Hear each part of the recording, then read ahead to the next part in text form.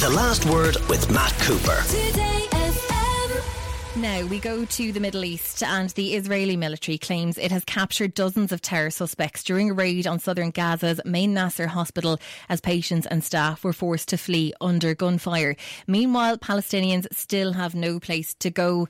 As Prime Minister Benjamin Netanyahu says that an airstrike and a planned strike will begin once civilians have been allowed to vacate the area. There is an estimated 1.4 million people crowded into Rafah city, which previously had a population of around 200,000. Hamish Young is a senior emergency coordinator from UNICEF who works in Rafah every day and joins me on the line. Hi, Hamish. Hi, Sarah. Thanks for having me on. No problem. And just to let listeners know, there is a little bit of a delay on the line, but we will push on. Hamish, first of all, can you just set the scene for us and tell us what it's like in Rafah at the moment as we speak? Sarah, it's already catastrophic in Rafah. As you mentioned, it had a pre-war population of about 280,000. There's well over 1 million people have come from the rest of the Gaza Strip seeking refuge from the intense fighting to the further north. A lot of these people have been displaced several times. They left Gaza City, they went to Darabella, or Khan Yunis, and then have come here after that. So you've got 1.3 million people trying to live on an infrastructure that was barely sufficient for 280,000. So there's by no means enough water. There's not enough food. There's a shocking lack of sanitation facilities, and shelter is a massive problem, particularly for children.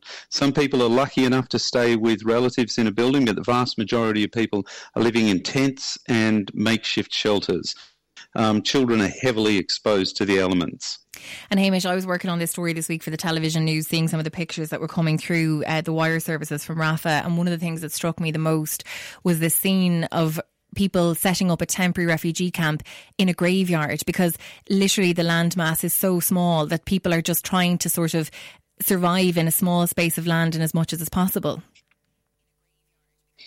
No, that's absolutely right. And people are pitching tents and makeshift shelters all over.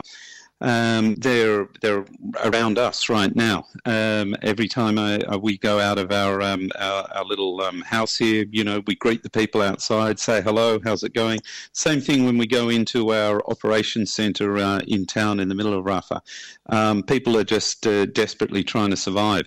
The other thing I think is important is that it's really cold here at night, and when it rains, there's an even greater problem with the sewerage being spent around. That's why UNICEF is seeing a really significant increase in childhood illnesses, diarrheal, dysentery diseases and respiratory tract infections.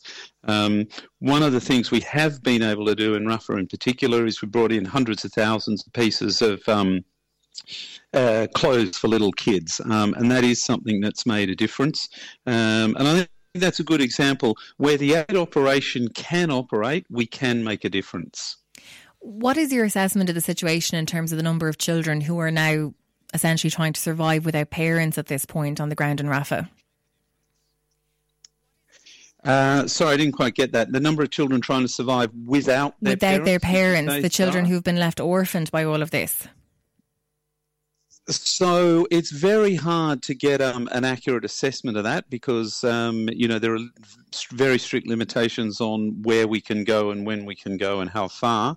But if we look at what we have seen in the UNRWA shelters, the government shelters, and just the ad hoc places where people are setting up, there are significant numbers of children, certainly who've lost one parent, some who've lost both. They're being cared for by other family members or extended community members.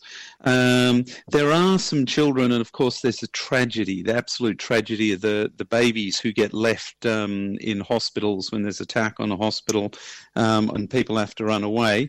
UNICEF has entered a partnership with an excellent international organisation that's got a big operation here in Rafah that has a facility to look after kids that we can't find absolutely any community network or connection to.